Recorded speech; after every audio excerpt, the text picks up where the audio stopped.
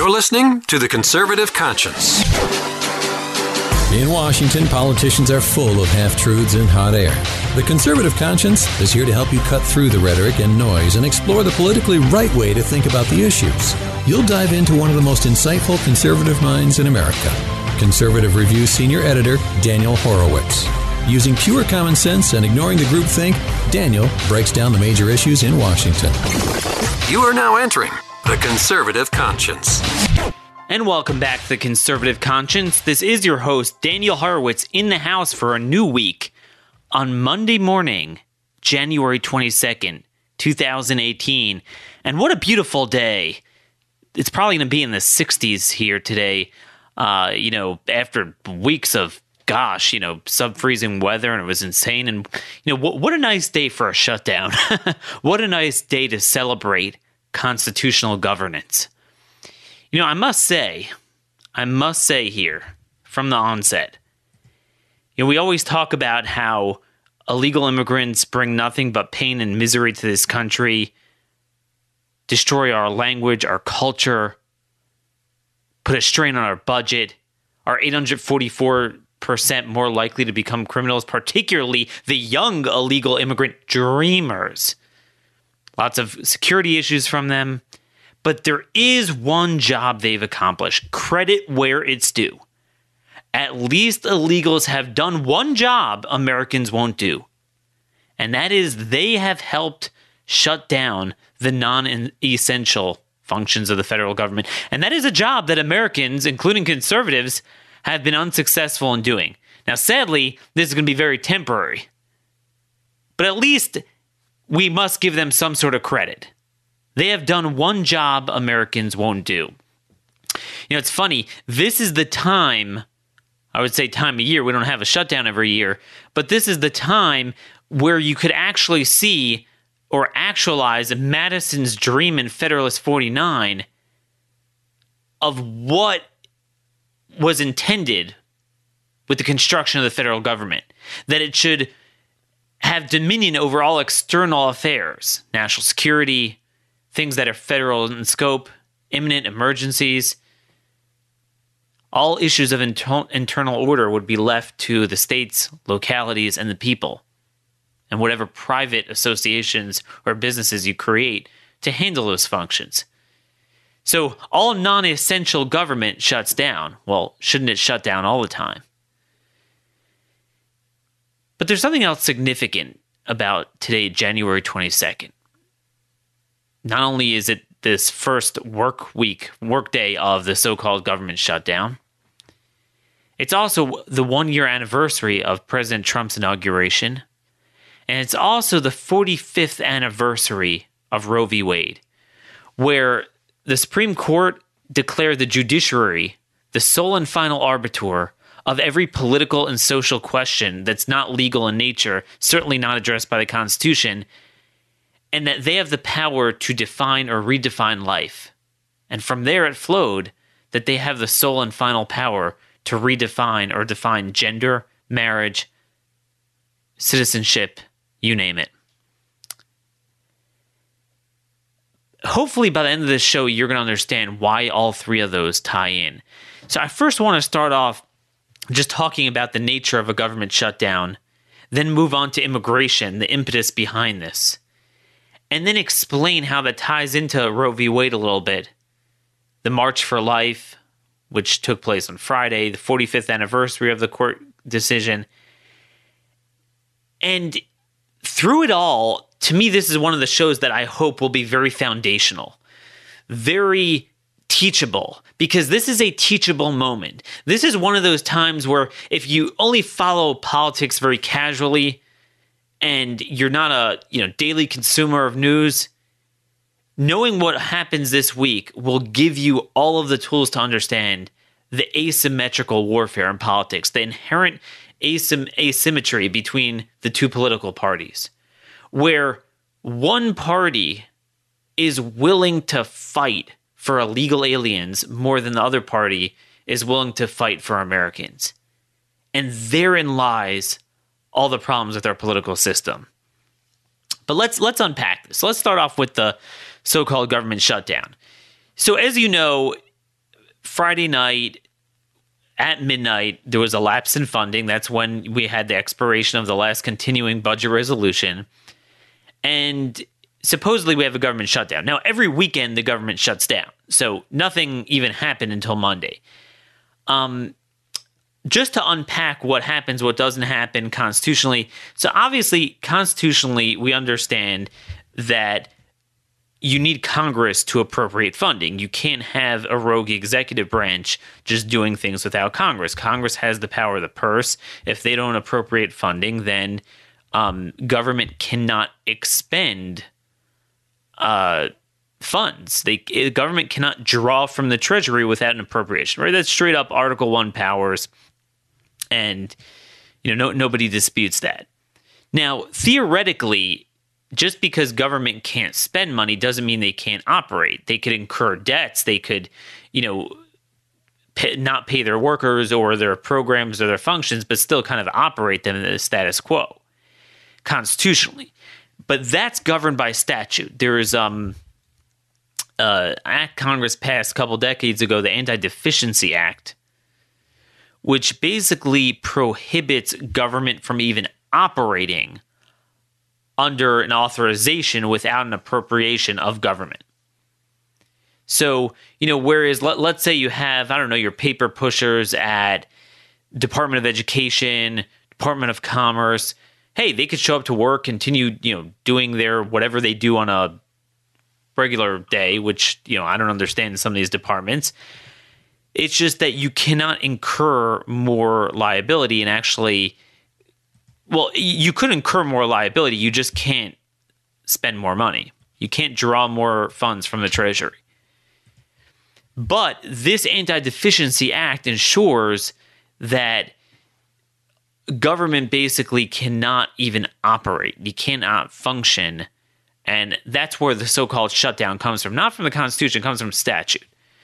Now, obviously, even in statute, it makes 4 very big exceptions, the 4 big E's. Those parts of government agencies, departments that are accepted, that are exempt, that are emergency, or that are essential. Now, here's the thing. Over the past couple decades, the executive branch has interpreted this very liberally. So, pretty much 3/4 to 4/5 of government is deemed as one of those categories. Certainly, obviously, military and border and anything dealing with security, loss of life, danger to life, danger to property, all functions. But even things you would never imagine. It was interesting. The Smithsonian announced over the weekend that they were open. The zoo was open, the museums were opened. So I don't know what isn't essential. I mean, there's very few things. I have a friend who works for the VA, but he's not. I mean, he's a psychologist, and he always jokes around. It's like, I don't know why I need to work any day, what I do there. But he said he's considered essential. So he shows up as well. The only people I know, so I live here, here in Central Maryland. It's right near the massive headquarters of the Social Security Administration, which is in Woodlawn, Maryland, right on the west side of Baltimore. And just on my block, I know 4 people who work for them. So they're home today, do computers or whatever for Social Security. They are home. Now, it's funny because a lot of people where I live work for Social Security, and I know a guy, and he actually is the one who found us our home. He started his entire real estate business on the side while he was still working for the Social Security Administration. So I don't know. I mean, I don't know what he did all year round there, but he had the time to start a very successful real estate business. And then, of course, he was able to retire from it in his 50s and get, a pension and health benefits for the rest of his life while, then working full time for his real estate business. But anyway, I digress. There's very few agencies that are really shut down. So this whole thing's a joke.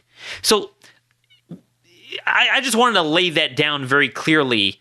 You're going to hear a lot of myths and facts peddled about what a government shutdown is and isn't. This is pure nonsense. Anything that's needed is there. That's number one. Number two is, yes, those that do go in, so they're working and they're not being paid. But again, that only matters if you go for a week or two, depending on the timing of the paychecks. I mean, right now, it's not an emergency. You shut down for one Monday, it's not a big deal. Now, we'll see. By the time I finish this podcast, it could be maybe Republicans will cave. But, it's very clear that it's not that big of a deal. So one thing I want to make clear is it's important as conservatives to make the right arguments and not make the wrong arguments. What I don't like is I see on a lot of this Republican paraphernalia, some of their banners and Twitter memes, they're putting out, well, Democrats they're hurting us. Like, please, come on. We didn't believe in that when we supported going to the brink. I don't believe that we should make the argument that you can have a fight over appropriations and that it might lead to a shutdown. We don't believe that's a problem. Okay, because again, this is nonsense. And also, let's make it very clear. There's been about 18 shutdowns since 1977. Every single time, the federal employees are immediately, retroactively paid back. So if you're like my buddies here who work for Social Security, you get a free paid vacation. It's awesome. So let's stop crying about it. Now, if you are, like many, considered essential, you go in.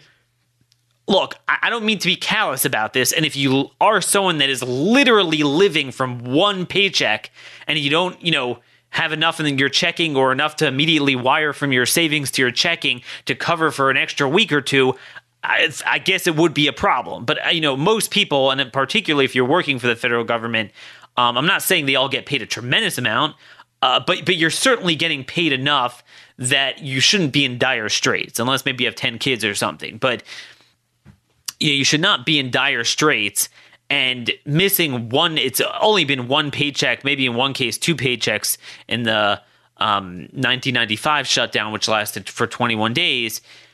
Look, if someone told me that, okay, you're probably going to miss one or two paychecks, but you're guaranteed you're going to be paid back, which they are. Believe me, no member of Congress is be caught dead not paying them back. So that's not a problem. So let's stop playing football with this, okay? Now, I have no problem making the argument against the Democrats, the reason they're forcing a shutdown, that it's a disgrace. And it's a disgrace given their past history of for 3 decades saying how a government shutdown is the worst thing in the world, and here they cause it over illegal aliens. That's a very legitimate argument. But I don't want to make it as if we actually believe in, it's terrible what you're doing, the government shutdown. Like, no, come on, stop it.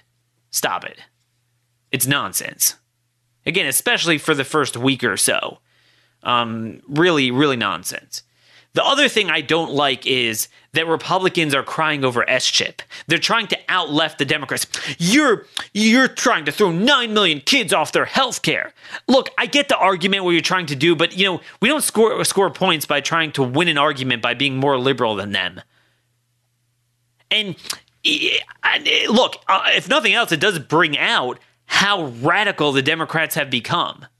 That they are willing to go to the brink and force a shutdown when Republicans are in the majority. And typically when you're in the majority, you get what you want. When Democrats had the majority in 2009, they got the spending levels, the priorities, and everything.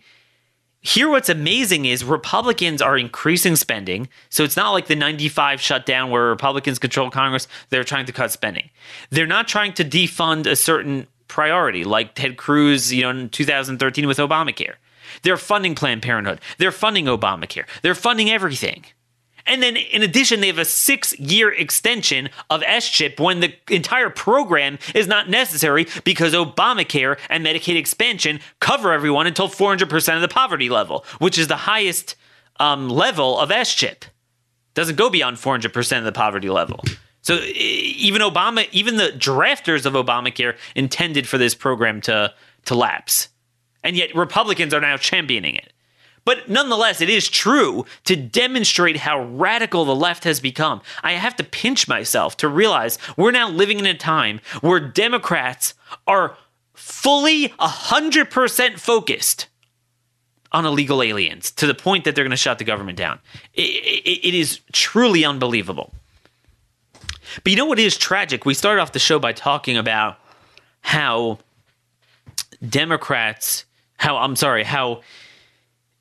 illegals have succeeded in doing something that's actually good, shutting down non-essential functions of government, which should always be shut down. You know the travesty? Do you know what's not shut down?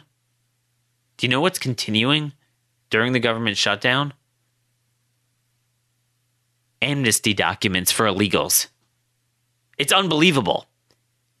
Because of that stupid court order, which still has not been lifted by the Supreme Court. They did file an expedited appeal to the Supreme Court. We'll see what happens this week. Hopefully we'll hear good news.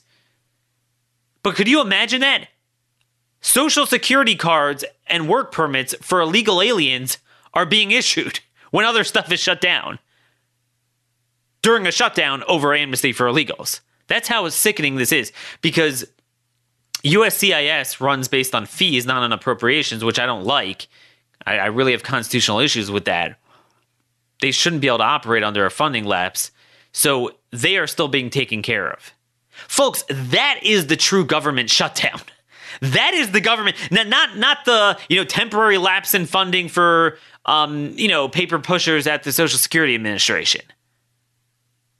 Or the bureaucrats at the Department of Education, assuming they don't go to work. I don't know if they do. The real shutdown is that we could have an unelected judge mandate amnesty for illegals and the executive branch just listens, and even during a shutdown. That's the true shutdown.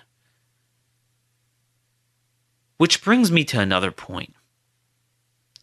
The asymmetrical warfare. It was very eerie to me, very surreal, that this is taking place on the anniversary of Roe v. Wade. And the reason I say that is this. Look at the power of Democrats to speak to the morality of their immorality. Look at the lengths that they're willing to go to. Look at the fact that they are willing to pull legal and illegal maneuvers and pull out all the stops for illegal aliens. Yet Republicans won't use the most basic legal and constitutional means of fighting for 60 million babies that were murdered since January 22nd, 1973. It was surreal. I was watching, part of it was I was watching the March to Life, and Paul Ryan and all these phony pro-lifers virtue signaling, oh yeah, Roe v. Wade. And literally, they're doing this while they control all three branches and they're funding Planned Parenthood. And I said to myself, wait a minute, there's something wrong here. The contours of this entire debate are over whether Democrats will get an illegitimate request, demand hostage taking for something that's not budgetary in nature and it's not for Americans, it's for illegal aliens, or whether they won't get it.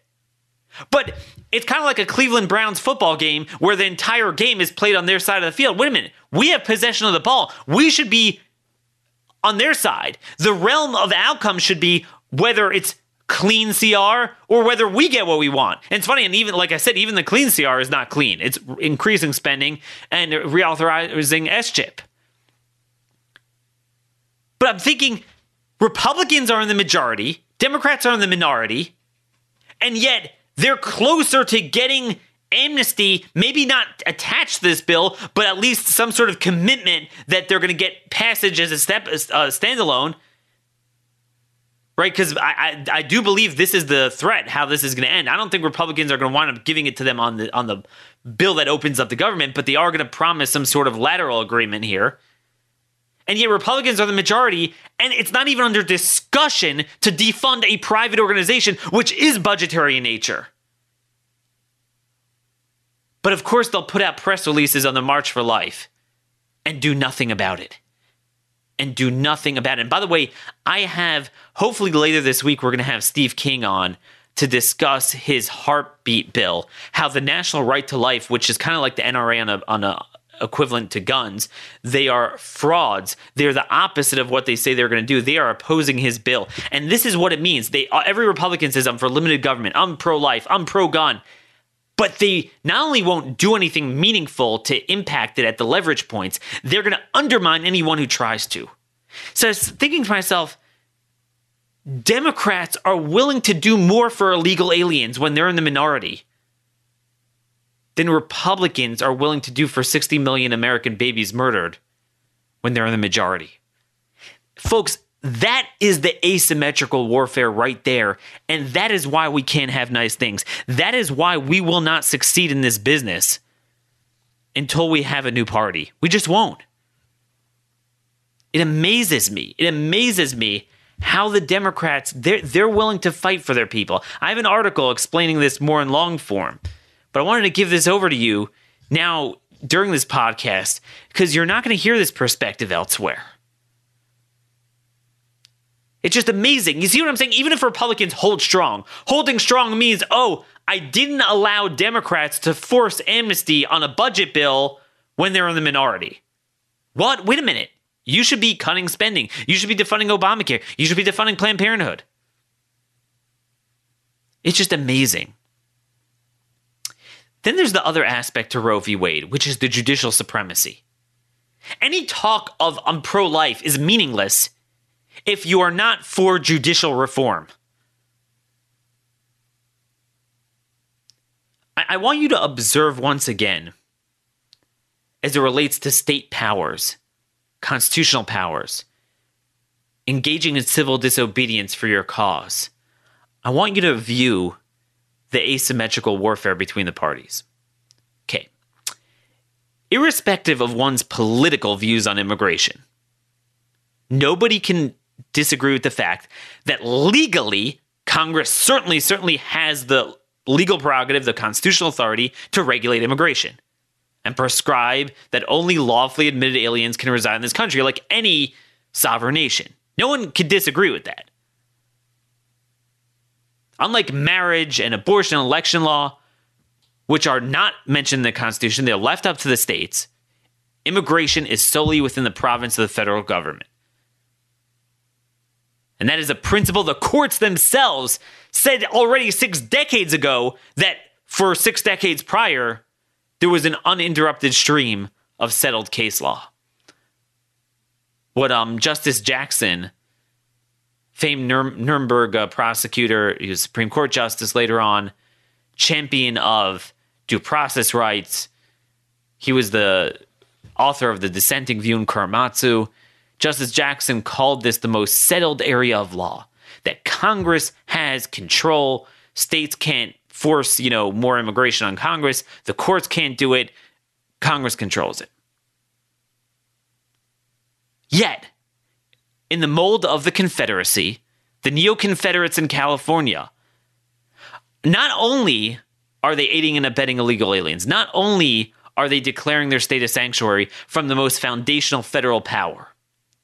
Again, you might disagree politically, you might want more open borders, but legally you can't deny they have the authority, and under current law you can't do that. But they took it a step further. Last week, California's Attorney General, Javier Becerra, he was a former House member until recently, he threatened to prosecute employers in the state who cooperate with ICE and follow federal law over this area of law which the states clearly have no control. And I was saying to myself, look at what the left is willing to do for illegal aliens. They are literally willing to engage in civil disobedience and create a neo-confederacy for illegal aliens. I mean, it's no exaggeration to suggest that with the exception of let's say a state official blocking deployment of National Guard units, thwarting immigration law is likely the most lawless act of a state official. And yet, no problem. No problem. Yet look at what Democrats are willing to do to fight for their ideology, even as it relates to legal aliens, even when it means thwarting the most foundational statutes. Now look at Republicans. 45 years after Roe. Nothing. They've done nothing. They won't even, when they're in the majority, just not fund a private organization that, even if it wasn't pro-abortion, should get federal funding. It certainly has no entitlement to federal funding. Now that they're caught on the videos harvesting baby organs, they won't even cut off funding. They won't address the power of the courts and use Article 3, Section 2 to limit the jurisdiction of the courts over life. And now, this is not just about abortion. When a court could decide when life is, and the body politic views that as settled and final, and there's not a darn thing the other branches could do, then they could decide marriage, then they could decide gender, and now they can make denizens of aliens. And tragically, yet ironically, this came to fruition this year, 45 years after Roe v. Wade, when the D.C. Court of Appeals, the second most powerful court in this country, declared a right to chain migration abortion for illegal teenage girls, some of them aren't even teenagers anymore, to come here, unilaterally assert jurisdiction, and demand direct access to abortion. And we do nothing. Congress does nothing. The Republicans do nothing.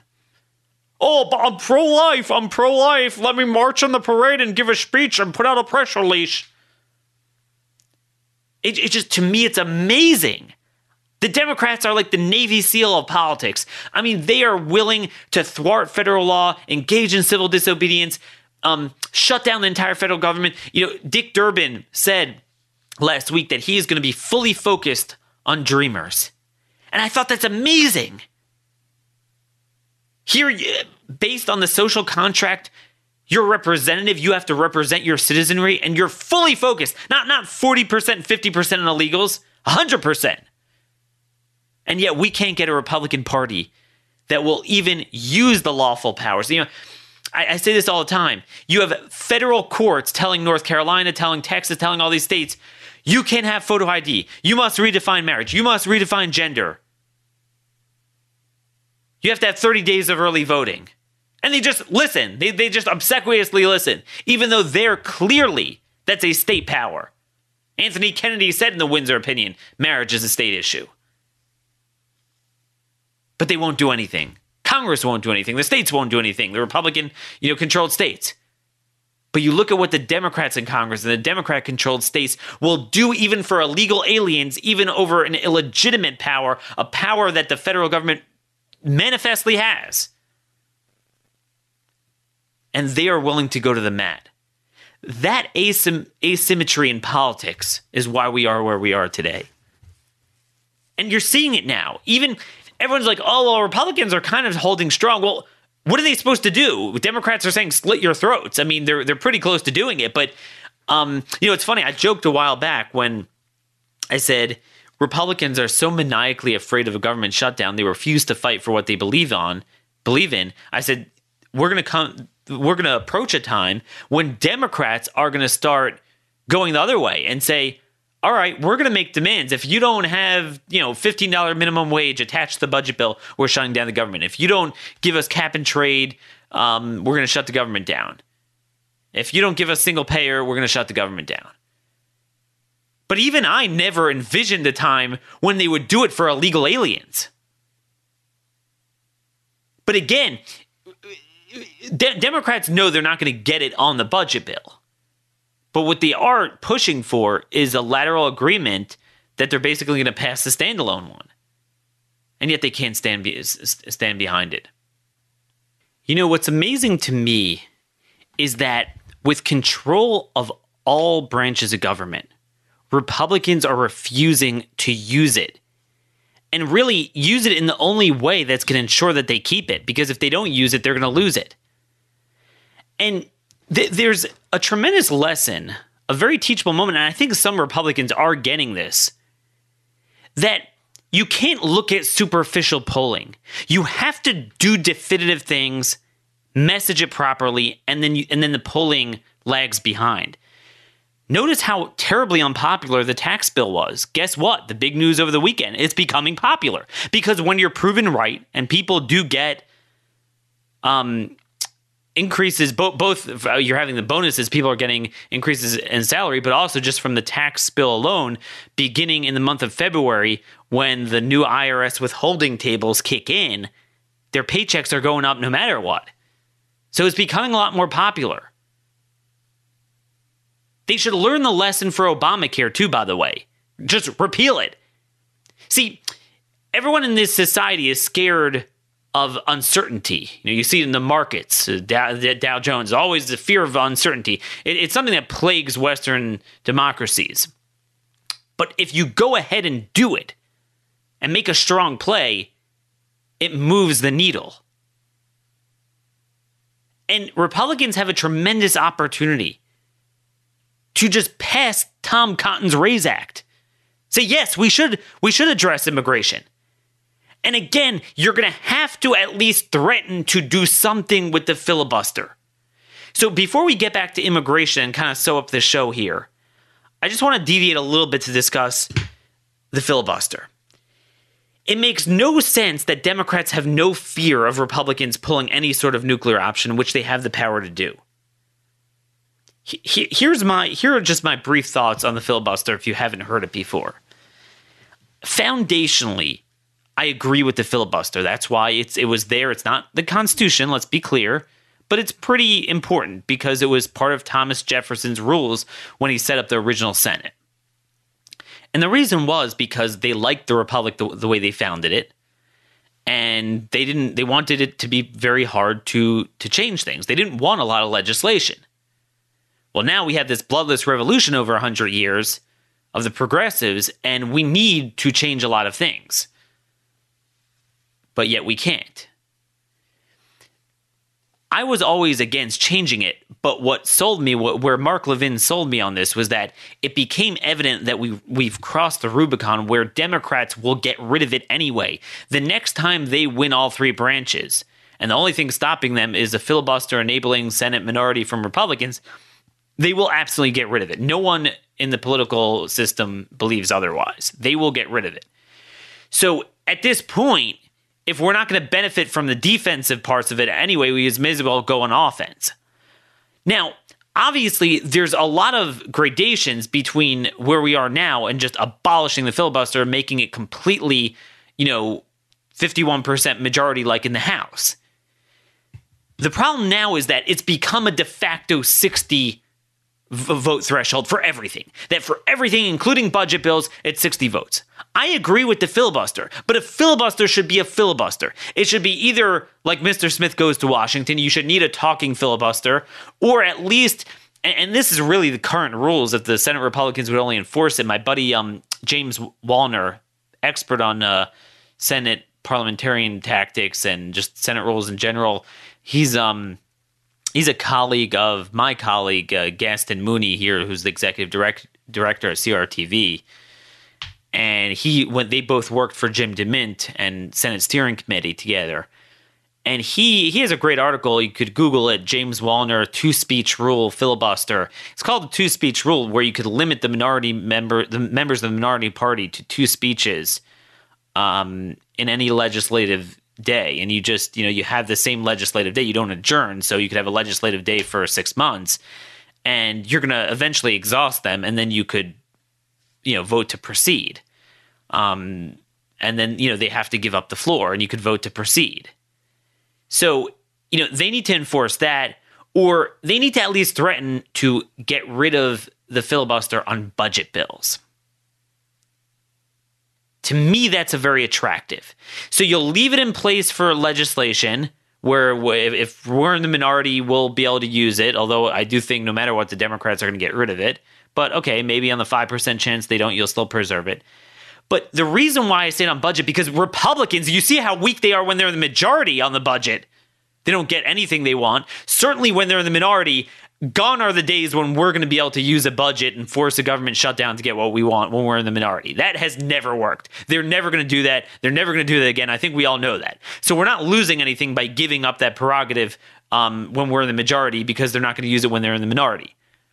So at least get rid of it on budget bills, or at least make a rule that for a budget bill, after we've already reached a point of lapse in funding, maybe before the deadline, you need 60 votes, but after only 51. In other words, you got to threaten something. Otherwise, you're going to get nothing. Otherwise, the tax bill was it, and you're going to get nothing. You're going to get nothing. You have a Democrat Party that is solely focused on illegal aliens and they're willing to shut down the government for illegal aliens. So you're not going to work with them on anything. They're political terrorists. Something needs to be done about that. And Democrats at least have to be made to fear they're going to lose some of that power. They don't even fear it now. Like, hey, you guys got 24 hours to vote for the CR, or I got news for you folks. I got news for you. That filibuster on appropriation bills is gone.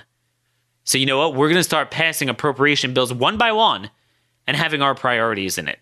Let me tell you, they're going to come to the table very quickly. Instead, McConnell's already saying, well, we're going to vote on a DACA bill. We'll allow amendments. No, well, wait a minute. Why should we have to legitimize their demand? I mean, can you imagine Republicans when they're in the minority, Democrat president, Democrat House and Senate, the minority in the Senate, filibustering, had government shutdown, and they're shutting down the government because we will not vote for a budget bill until we have Social Security private accounts. Okay? Could you imagine Democrats like, look, you can't do this to shut down the government, but if you vote for the government, bill to open up the government, well, you know what? We'll allow you a standalone bill on private Social Security accounts. I mean, can you imagine? And again, that's for Americans. Sadly, Republicans agree on the stupid DACA business.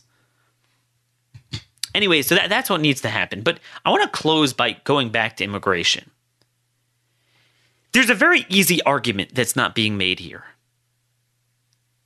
We already tried amnesty numerous times.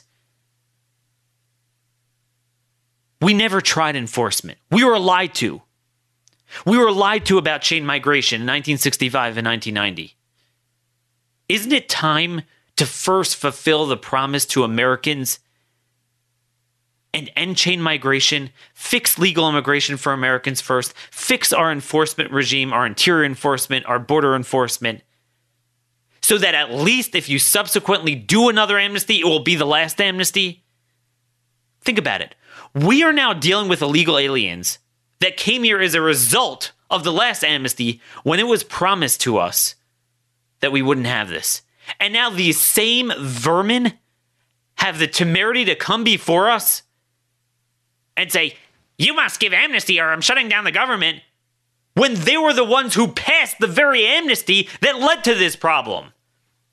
Chuck Schumer has been around so long, he was one of the lead sponsors in 86, and he lied to us. I have an article out today and linked to in show notes, 3 decades of Schumer lies on immigration. And there's a lot of quotes you're not going to see elsewhere. I want to read this to you. Something here I want to read to you. Very, very important. I mean, there's really a lot of quotes from Schumer in there, but this one's particularly jarring. So, because I actually just found this on a Nexus search. New York Times article. And you know what? I'm going to link to the article separately just so you could find it. November 7th, 1986. So it was after the passage of it. New York Times interviewed Chuck Schumer. Here's what Chuck Schumer had to say. Just pulling up the article. Where are we? The bill is a gamble, a riverboat gamble. There is no guarantee that employer sanctions will work or that amnesty will work. We are headed into uncharted waters. Chuck Schumer said that 32 years ago. And now the gamble is in, the jury's in. We understand what happened. We have millions of aliens that he admits we have an emergency because of what he didn't work. And this guy has the, you know what, to go and demand from us the very same solution that engendered this very problem that he himself at the time admitted was a gamble and might not work. And now, incontrovertibly, according to all sides, it's clear it didn't work. And Republicans don't even make this case. Of course, the media won't make this case. You know, I go through in this article how a lot of people know about the 86 amnesty. They know about the 1965 Hart-Celler Act, the Kennedy bill, you know, what's more known as the Kennedy bill. A lot of people don't know about the 1989-1990 debate on immigration. Every time we ever debated immigration, it actually started out as a way of being more pro-American, and it always got hijacked in the end and got worse. But at the time, they had to sell it to us under our language. And Chuck Schumer sounded like Tom Cotton.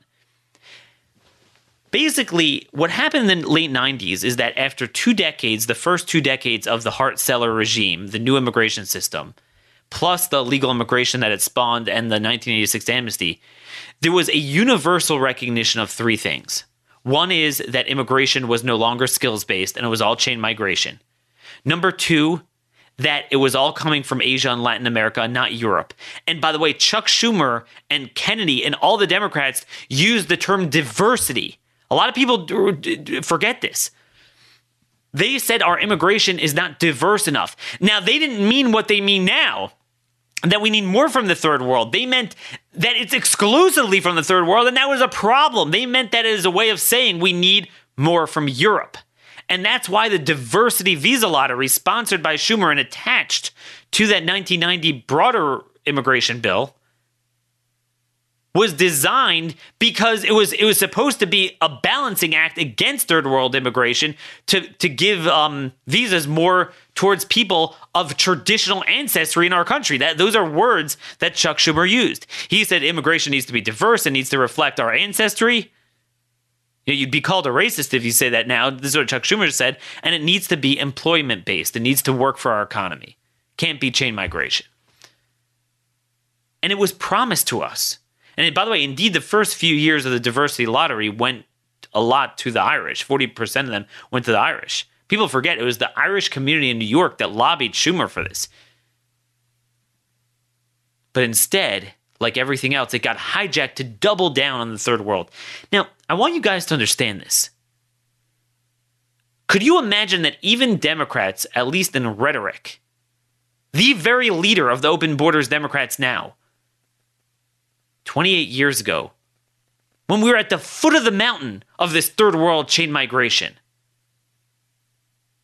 they recognized it was too much. It wasn't working. Now, we would die to go back to the demographics of 1990. That was 30 million immigrants ago, mainly from the third world, mainly chain migrants, mainly impoverished. Cultural problems, welfare problems. And yet, here we are 3 decades later. And there's only a handful of Republicans that are willing to recognize the emergency we have with 5 consecutive decades of the Kennedy bill, double down on. And the fact that the 1990 immigration bill wound up making it worse. It was one great big lie. Great big lie. It is so sad that we have nobody making these points. Nobody. And by the way, I have another piece that hopefully will come out today with some good charts. Nobody else has presented this data. The top 30 countries of origin of our immigrants for 2016, the last year we have the full data. Number of people we handed out green cards to by country. And then I juxtapose, I don't have this census data for all of them because I take it from Stephen Camerato's Center for Immigration Studies. He only culled them from maybe 60% of the countries on the list, but it's still enough to get a picture. The poverty rates, the welfare usage rates, and the English language proficiency level by country. And you will see that with the exception of India, South Asia, and yes, European countries, but the European countries aren't on the top 30. They're way down. The top immigrant countries we have, from Mexico, Dominican Republic, El Salvador, Guatemala, Honduras, have the lowest rates of English language proficiency, the highest rates of welfare use, up to 60%, highest rates of poverty. And it's all because of chain migration. Again, if we had a merit-based system, it wouldn't matter where you come from. Because, look, if you're one of the minority of people from these areas that are going to be productive and you learn English, then you would do well under a point system. If not. But yes, under a point system, obviously, will be reoriented more towards Europe and, to a certain extent, a couple countries in the Western Horn of Africa and South Asia, just because right now it's oriented towards towards other countries. It's too much the other way. I want to read to you a fascinating 2 pages from a book I have in my library. Aristide Zolberg, he actually died a couple of years ago. He was one of the, possibly the preeminent immigration historian of the last generation. He wrote a number of books on immigration. Now, he's a liberal, but, like most of these academic types, but he was very thorough. Just, the facts, the history was unassailable. He was a historian first. And he just wrote amazingly thorough scholarly books. And I have a lot of them as some of the preparation that I used to write my own book, Stolen Sovereignty on Immigration, still available at Amazon, by the way, and more relevant now than ever before. But he wrote in the second to last chapter, and this book, by the way, it's titled A Nation by Design.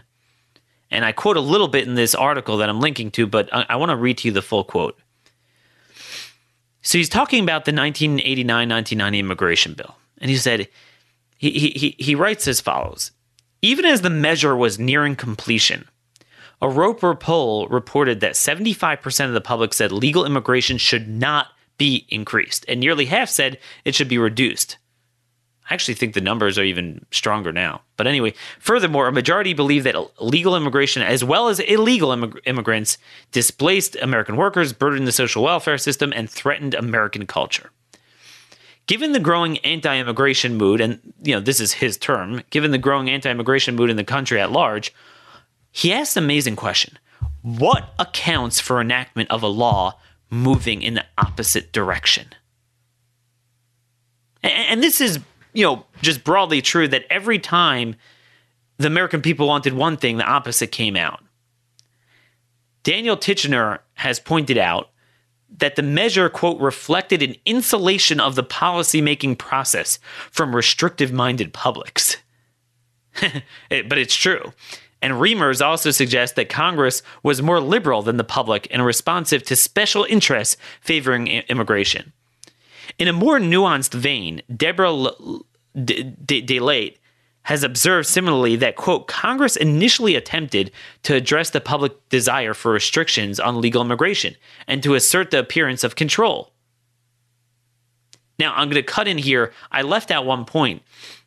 The first iteration of this bill, S-352, introduced early in 1989 by Alan Simpson and Ted Kennedy, none other than the two bipartisan liberal immigration dudes. When they introduced the bill in Senate Judiciary Committee, it actually had a merit-based system, and it made English language proficiency one of the big criterions for the merit-based system. But later, the ethnic groups got a hold of them and whatever and changed it. But listen to what he says here. So initially, they indulged the people's requests. They say, yeah, we're going to make it work for America. But then, and that passage of the liberal policy, in spite of popular support for immigration restrictions, can be attributed to interest group politics and liberal norms. The decisive factor was that while public support for a reduction in legal immigration was broad, it was not well organized.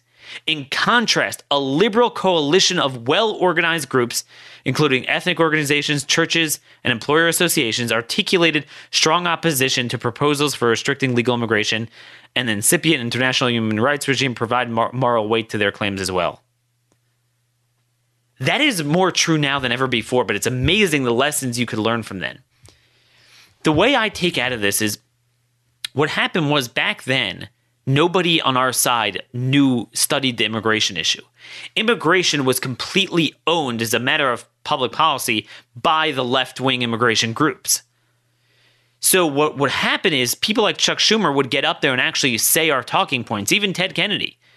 This bill will not flood our country with yada yada. Kennedy said that in 1965. Schumer said something similar after the 86 amnesty, because they knew the American people wanted to hear it.